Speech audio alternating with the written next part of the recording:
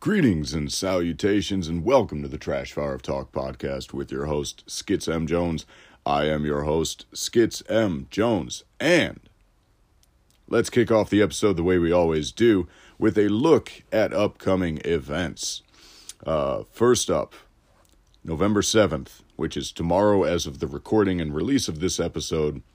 November 7th, the Oh Did That Offend You live comedy show at Riddles in Alsip. It's Joe Beasley, Kyle Allen, Alan Ford, Paige Blair, host Burt Young, headliner Marcus Hendricks, myself as well, of course. I still have physical tickets for that one. If you can run into me at some point today or tomorrow, feel free to pick one up. They are $10 a piece. Otherwise, you can purchase online or purchase day of at the show. So that is that one. Then Friday, I will be heading up to Rockford for Underground Comedy. It's myself, Michael Cooper, Katie Zane, Oscar Carvajal, and host Marcos.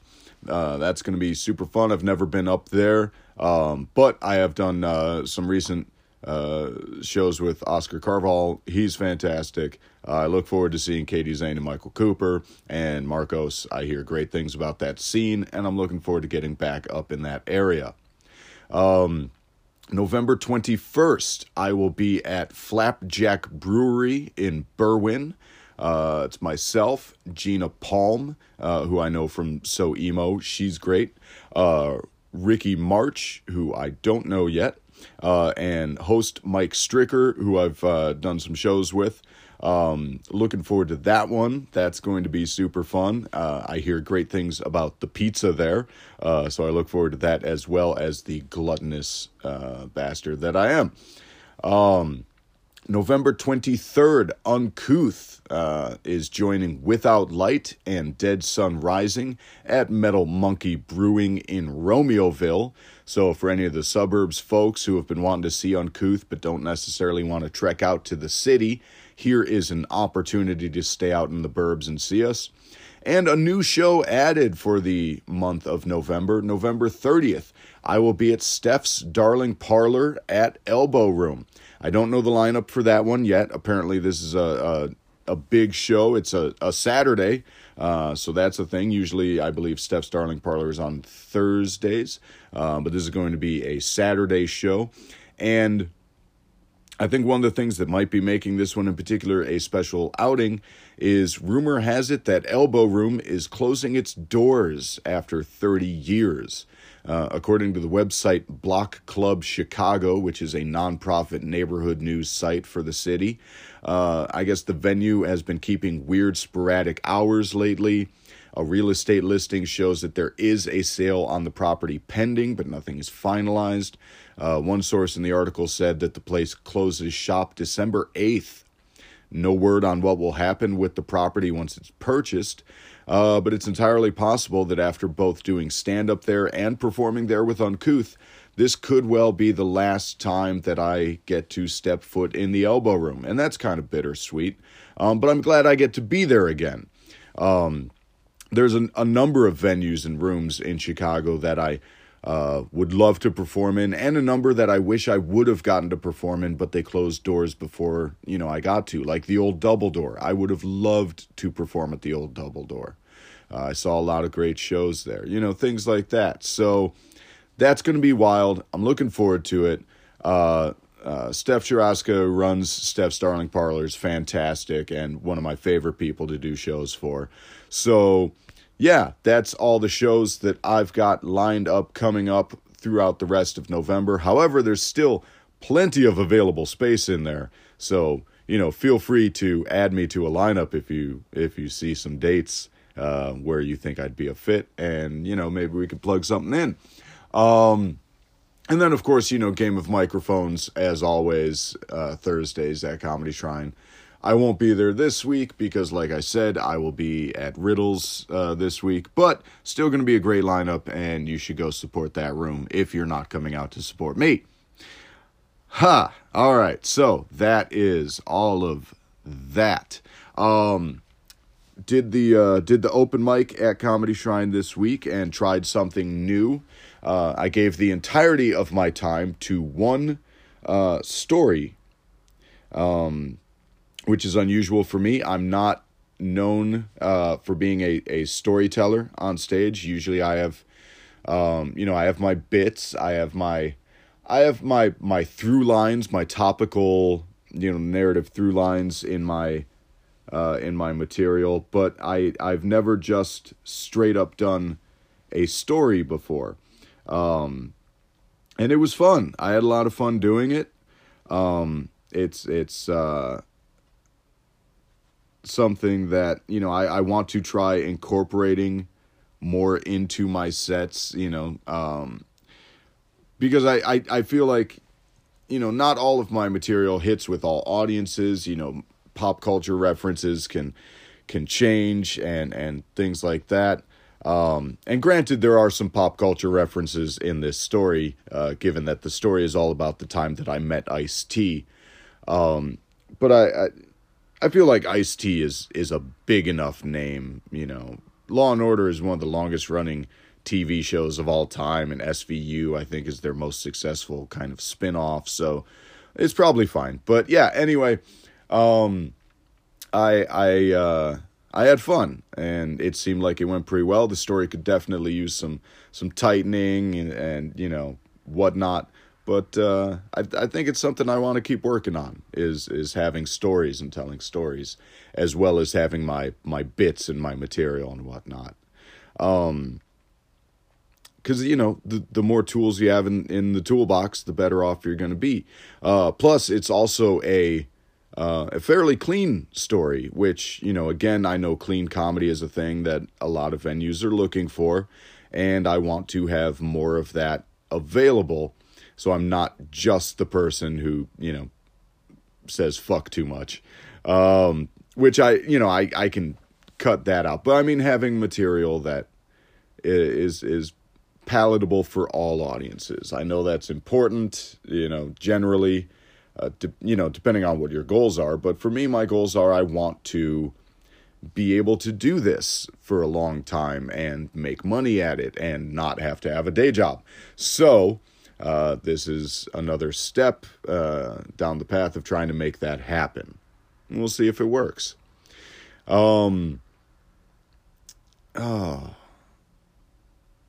I saw Terminator, Dark Fate, the new one. It was good. It was enjoyable. It's a perfectly enjoyable Terminator movie. Obviously, T2 is the best of the Terminator movies. And then, the first Terminator is a classic because it's the one that kicked off the whole thing. From there, it's sketchy. From there, people are of varying opinions what they like or don't like. There was Terminator 3, Rise of the Machines, which saw some recasting and, tried to do more of the same but differently from T2. I haven't watched it in forever, full disclosure, so I don't know if it's any good or not. I remember it being fine. Terminator Salvation, which is the one that takes place entirely in the future, had some things that looked very cool, some very interesting setups and premises that I enjoyed, but you could tell that the studio kind of panicked by the end and wanted to go safer routes. So I think that kind of undercut the story, but it's still, it's very serious. It's a very serious movie. Every other Terminator has at least, well, from T2 on, the Terminators tend to have, some levity to them. But Terminator Salvation is the most, grimdark fucking Terminator movie. Then they tried Genesis, which was the, kind of reboot that replaced Linda Hamilton as Sarah Connor with Emilia Clarke from Game of Thrones. And that was fine. It was dumb. It was very dumb, but it was fine. There was the TV shows Sarah Connor Chronicles, which I thought was actually very good. I'd love to go back and rewatch that. Because, for multiple reasons, but Shirley Manson from Garbage plays a Terminator in that series, and that's delightful. So yeah, I think that only got like 2 seasons. I haven't watched it since, oh goodness, maybe 2005, maybe, or maybe 2009. Either way, it's been 10 to almost 15 years since I've seen that. So is it good? I don't know. It's been a minute. But this one, like I said, Terminator Dark Fate, pretty enjoyable. The action set pieces were fun. I have a total crush on Mackenzie Davis now. Holy shit. She was fantastic. Which I'm realizing I recognized her from the latest Blade Runner, and apparently this kind of, semi-futuristic, semi-robot thing is a thing that she's just very good at, and I'd like to see more of her doing things. I've never seen that show she's on, so I don't know if it's any good or not. But yeah, totally crushing on Mackenzie Davis. Gabriel Luna was very fun as a new version of the Terminator. I thought he brought great, like, weird charm and personality to it while still having the kind of, like, off nature that Robert Patrick brought to the T-1000. And the version of the Terminator he plays, which is like an old school metal endoskeleton Terminator that also has the Venom symbiote as a Terminator, like that plays very well and is a new creepy development that I liked. Linda Hamilton and Arnold Schwarzenegger both got a lot to do, and probably the most heavy lifting in the movie. It was great to see Linda Hamilton back as Sarah Connor. And Schwarzenegger crushes, like totally crushes. Then there's Natalia Reyes as Danny, who is the new target for the Terminator. She was good, a little underdeveloped. If they do a sequel, I'd be curious to see where her character goes. But I feel like they kind of rushed some things with her. But that's fine. It was a 2-hour movie and they crammed a lot in. And it was good. The idea of fate in Terminator in that series is a weird one, because Judgment Day was prevented in Terminator 2. The whole premise of Terminator, like, John Connor grows up to be a leader of the Resistance and sends Kyle Reese back in time to protect his mom, Sarah Connor, who the Terminators Skynet sends a Terminator back in time to kill Sarah Connor. Kyle Reese fucks Sarah Connor. I mean, like, it's consensual. They fall in love. They have sex. Sarah becomes pregnant with John. Kyle Reese dies. So if John had never sent Kyle Reese back, then who would have impregnated Sarah to give birth to John? So that's weird right out from the get-go. Like, if no one had ever tried to kill Sarah Connor, then there would never be a John Connor, then there would never be a Resistance to fight Skynet. But Skynet trying to kill Sarah Connor is what prompts John Connor to be alive. So it's a thing. Like, time travel makes movies dumb. And then T2 continues to make time travel dumb. But it's very fun. A Terminator tries to kill John in the past and whatever. And in this one, so in Terminator 2, they prevent Judgment Day from even happening, so there is no Skynet, there is no Terminators, but humanity's drive to destroy itself and create the engines that will drive its own destruction means that there's always a new ending to come, and this time it's from a new source. And so it's not Skynet anymore, it's something else, and I like how they make it clear that it's something else in small, subtle ways, like the endoskeleton on the Terminator that's covered in venom goo is different. The time portal bubble things that deliver the time travelers show up in mid-air now instead of on the ground. It's a lot of little nods to show that the future is rewritten, but only so much. I won't spoil anything else about it. Go see it in the theaters. Like, if you enjoy Terminator as a franchise and you would like to see them make more decent ones, go do that. Go see it. so we don't just get more full reboots. Count Dark Fate as Terminator 3 and ignore the others, and let's move on into a Terminator 4, or just fucking let the franchise die. Move on to something else. So yeah, that's Terminator Dark Fate. I enjoyed it. It was fun. I just recommend a movie. Let's move on to the rest of my recommendations. We've got, the season finale of Mayans happened last night, and it was good. It's season 2, so I don't want to talk too much about it if you haven't been watching it, but Mayans is good. One of the things that I like about Mayans is they are making it very clear that none of these biker gangs are good people. They're being very, very honest about that. There is murder and violence and whatnot on a scale that it's playing differently than it did on Sons of Anarchy. A lot of people really tried to convince themselves that the Sons in Sons of Anarchy were good people when they were not. They were all monsters. Every single one of them. Yes, even Jax. Even Jax was a piece of shit. Sorry, deal with it. And this series has a lot of that going on too. These are not good people. These are bad people doing bad things to each other. And yeah, I'm enjoying it. I won't say too much else because, again, season 2, if you've not watched, anything I'm going to say is going to make no sense, so I won't.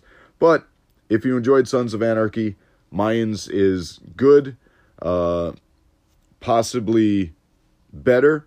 I will say the one thing that I will need to see more of is development of some of the characters that are still sitting at the Mayans table. Are not as developed as I would like to see. But I mean, it's season 2. We've got time. I assume they're getting a season 3. We'll find out. Okay, music. The meat and potatoes of this whole damn thing. The new song. I'm going to start with the new song. The new song is Morning. It's a new single by Teyana Taylor featuring Kehlani. Excuse me. The artwork for the single is a direct reference to the 1998 movie Wild Things, starring Matt Dillon, Neve Campbell, Denise Richards, Kevin Bacon, and Bill freaking Murray. Which is a wild cast, no pun intended, for a movie that gained most of its reputation for its sex scenes involving Campbell and Richards. But it's actually a fun little caper movie and quite funny, very campy. It's a comedy, and I think that's kind of been forgotten.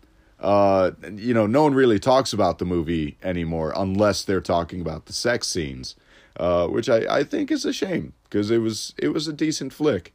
But anyway, the reputation for its sex scenes, the sapphic tone of which is captured in this music video, as stars Teyana Taylor and Kehlani spend most of the time in the video writhing around in silken garments or on silken bed sheets before reenacting the pool scene from Wild Things. And if you've seen Wild Things, you know what I'm talking about. And if you haven't, go watch the movie, I guess. That'll be another recommendation in the episode. I don't know. But beyond the sexiness of the video is the sexiness of the song. It's a slow grind song. If you were at a club out on the dance floor with somebody and this song came on, there's a lot of friction boners that are going to be happening. There's going to be some grinding going on to this song. That's what I'm saying. Teyana Taylor has been active in the music scene since 2006, where she was credited as the choreographer for a Beyonce video, followed by dropping her first mixtape and single in 2007. She then contributed vocals to Kanye West's My Dark Twisted Fantasy, which for me is still the best version of Kanye West. That is everything that the promise of Kanye West could have delivered on. I'm not going to get into any recent Kanye because I'm not schooled enough on what he's doing, because I don't care. I'm not particularly religious. I'm definitely not the kind of surface level religious that Kanye is. So I'm kind of not all that interested. But anyway, My Dark Twisted Fantasy was fucking great. After that, Teyana Taylor had a number of other features and then created a blizzard of publicity for Kanye West's song Fade off the 2016 album Life of Pablo, where she created her own interpretation of a dance sequence from the movie Flashdance for the song's music video that had people just like writing think pieces about her workout regimen and stuff like that. But anyway, she dropped the album KTSE, Keep That Same Energy, and blew the fuck up. That was 2 years ago, a year ago, I want to say. That album dropped. I don't know why I didn't write that date down. I have so much other shit on these notes. But anyway, she dropped that album, blew the fuck up. The last track on that album, WTP, aka Work That Pussy, which features Mickey Blanco. That song is a banger, which has already been featured on a Trash Fire of Talk recommendation segment. So this now makes Teyana Taylor a 2-time recommendation for the Trash Fire of Talk. And on the topic of sexy fucking songs, the next song is also sexy as fuck. It's Dave Navarro's cover of the Velvet Underground and Nico's song Velvet in Furs. Venus in Furs. I don't know why I'm thinking. Well, I know why I said Velvet, because I was just talking about Velvet Underground, but fucking whatever. Venus in Furs. It's off his 2001 album Trust No One. Dave Navarro's sexy, right? Like, Dave Navarro is the sexy guitar guy prototype that is yet to be improved upon. Like, this dude is rippling lean muscle, semi-goth boy tattoos and piercings, forever rocking the same hair situation, like the sort of scraggly, like, goatee, mustache, sideburns combo with, like, mid-length to long, probably greasy hair. Like, he's ridiculous. A ridiculous archetypal version of Guitar God. And, like, probably one of my first crushes on a dude. Like, true story. He's currently best known as a host and judge for the reality competition tattoo show Ink Master. But Navarro is beyond accomplished. Being a founding member of Jane's Addiction, one of my favorite bands, a one-time guitarist for Red Hot Chili Peppers, another band that, you know, I really enjoy. And, you know, he was the guitarist for their criminally underrated album One Hot Minute, which is probably my favorite album of theirs. Plus, you know, he's played guitars with fellow Red Hot Chili Pepper and one-time Jane's Addiction bassist Flea on Alanis Morissette's song You Oughta Know, which was the breakout hit single off her 95 album Jagged Little Pill.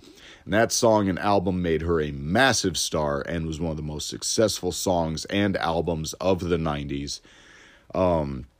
So Navarro was involved in that as well. Navarro's solo album, which is thus far his only major label solo output, had a number of singles on it, a couple of music videos, and it's, from front to back, a wonderful album. I really dig Navarro's voice. I think it was better than anyone would have expected for someone predominantly known as a guitarist. His dense soundscapes that he crafts through layering of guitar sounds make this album one totally worth revisiting. And this song, which is, again, a Velvet Underground cover about fetishes and mistresses and BDSM and the works, whereas Velvet Underground's original version feels kind of dingy and very, like, back room dungeon at a weird basement nightclub, Navarro's cover feels like it's kind of shiny vinyl and sterile procedure rooms at a warehouse-style dungeon. Like, you know, very clean, you know, like... It's different aesthetics, but they're both wonderfully deviant. I love the song, and like I said, Dave Navarro is just sexy as fuck anyway. So yeah, there you go. Couple sexy as fuck songs for the recommendations. And now let's go ahead and get into the tarot pull. And we're pulling from the 90s tarot deck by Christy Prokopiak. Let's see what we've got here. The card for this episode is the Three of Pentacles. This card is all about workplace success.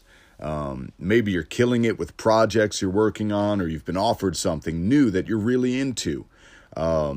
Maybe there's a new job coming your way. Maybe you've been offered an internship that, is unpaid, but it ticks all the boxes for what you're looking for and could lead to something that will fulfill you financially as well as, your talents and your interests. But either way, something is engaging you and it's awesome and you need to keep following that shit. The Three of Pentacles could also be a person related to you via work. But that relationship has the offer of something more. Maybe it's a new friendship, possibly even a romance. And, while workplace relationships and the mixing of business with pleasure can be just the messiest shit ever. In this instance, the card is giving you the go-ahead to check things out and see what happens. So, again, like I said, these kind of things can be the messiest shit ever, but see what happens. So yeah, there you go. There's your tarot pull for the episode, and I think that's all I got. I'm pretty sure that closes out the episode. I don't know. Don't fuck your boss or anything. Like, don't leave and be like, no, Skit said I should have sex with my boss. Like, be, responsible with whatever shit you decide you want to try and get into. If you take the Three of Pentacles to heart. Yeah, and if you're the boss, don't, go after someone who works for you, because that's a conflict of interest. That's bad as well. But hey, if it's just someone that is, in your environment, and you're on the same level, then, I don't know. Yeah. Let's focus on let's stay on the projects and stuff and that you're working on. Let's keep it about that. I don't know, man. Trash Fire of Talk. That's the name of the podcast. Do I know what I'm talking about half the time? I don't fucking know. There is one thing I know, and that's how you can reach me. You can find me at all the social medias at SkitsJones, SkITZJONES. You can email me, skitsmjones@gmail.com. You can also hit me up on the Anchor app and drop a voice message if you feel so inclined, if you listen via Anchor or you just want to get the app to send me a voice message. Whatever. I've downloaded apps for stupider reasons. They never last long. It's fine. Anyway, I think that's it. I think that's the episode. I've got shit to do. I've got a beard refreshing to get ready for the shows coming up the rest of this week. I've got band practice tonight because Uncouth has a show coming up. So yeah, I've got shit to do. Hell, you've got shit to do. So let's break from here. And the last thing I can ask of you, as always, keep that trash fire burning.